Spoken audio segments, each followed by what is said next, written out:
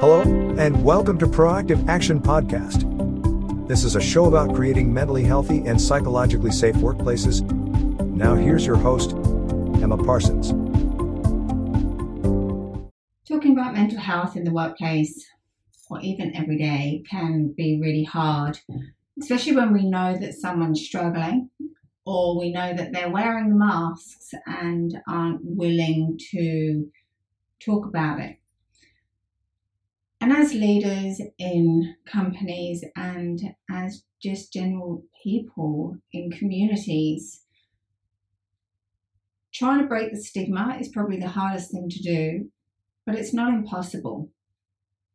And I know from personal experience how it feels to struggle and not being able to talk to anyone, because I was perceived to having my stuff together and being really strong and having all the answers. But the fact of the matter is I didn't. And anxiety ran quite high for me. And I just kept pulling more layers on top to eventually, many years later, I ended up burning out and becoming clinically depressed.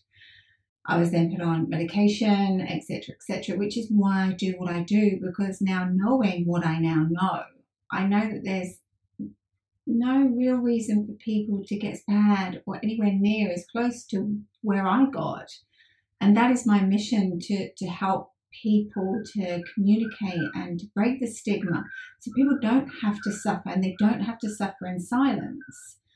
And as leaders, the way we communicate to people is completely different to who we're talking to. So, if I look at being a mum, how I talk to my kids is I articulate what I'm going through, what I'm feeling, and why I'm feeling like that, and what I'm doing about it. So it's giving them the whole process, because I know that they're observing me. I know that even if I don't tell them, they know that something's going on for me. So for them to understand and for them to be okay with talking about how they're feeling and know what to do with that, because that is another subject altogether, is so powerful for them as humans going into society and contributing as people within communities themselves. And as a leader, I spent 20 years in the building industry, and how I would talk to people in the office and how I would articulate it and what I would give examples for would be completely different to how I would talk to the guys out on site. The last thing I would be doing would be going out on site and talking about mental health and about stress and throwing all these words that they're uncomfortable hearing down their throat. And they're not used to hearing words like well-being. For them, it's too fluffy. It's like, I've got stuff to do. I don't have time for this. Why is it? Why am I here? Because you're going to be on my back telling me that the job's not where it needs to be. So, you've got to understand the demographic you're talking to and how to make it contextual to them. Like, what is it that you want to help them with, and how can you contextualize it so they can position themselves in that scenario and know that it's relevant to them.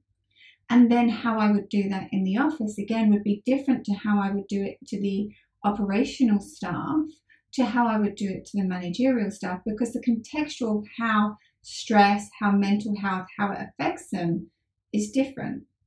Yes, we can give examples about how we go home and how we're stressed and we just feel like just hiding out somewhere and just getting that 10 minutes of break that everyone can resonate to when we're feeling highly stressed and under the pump. However, if I start talking about, booms going over and, a high possibility of hiding things that you didn't do that you should have done, or mistakes, and going through a process where I know that stress, if you are experiencing high stress, and knowing what it does in the body, how that's affecting that situation, and playing that situation out as the two as highly stressed and okay, they can then see the outcomes and they can position themselves in both scenarios. Whereas if I talk to the same guys in the C-suite around a boom going over and what happens out on site, there's that bit of disconnect. Whereas if I start talking to them about how they feel and how it shows up in their day, and where we feel that we've got to put on the brave face and show that everyone's okay and that we're okay, and have that enthusiasm and that positivity, when all we want to do is just scream and just someone to put their hand on my back and say everything's going to be okay. So it's got to be contextual. Whoever you're talking to about mental health, if you are truly dedicated in making a change in people's lives, in your company's life, in your team's life, then make it contextual. Look at how things show up. Don't just talk about stress as a big banner. How does stress affect people? What does that actually look like? How is that playing out in their life? If you're talking about depression, yes, we have Dr. Google. But the problem is that especially with the men that I deal with and talk to, they look at Dr. Google, and they have done for months, if not years. But the problem is that they don't know how to apply it. So there's no consistency. There's no one to ask questions. And they're in that little bubble of then going back to where they were, and then it compounding and getting worse. So look at what meetings you have, look at what discussions you currently have, and look at how can you bring mental health into those discussions in a contextual way to the audience you are talking to. Now, if you've got any questions, or you would like to brainstorm what this could look like within your company, your team, your business, your family, whatever that looks like, feel free to send me a message, send me an email. I'm more than happy to help and to get you on the way to starting to break that stigma and to start getting people to having more fulfilled and happy lives. So if I can help you do that, feel free to reach out. Until next time, take care.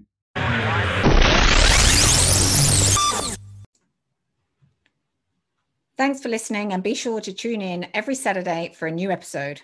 Want to talk about mental health awareness and psychosocial safety in the workplaces? Then visit our website on www.proactiveaction.co.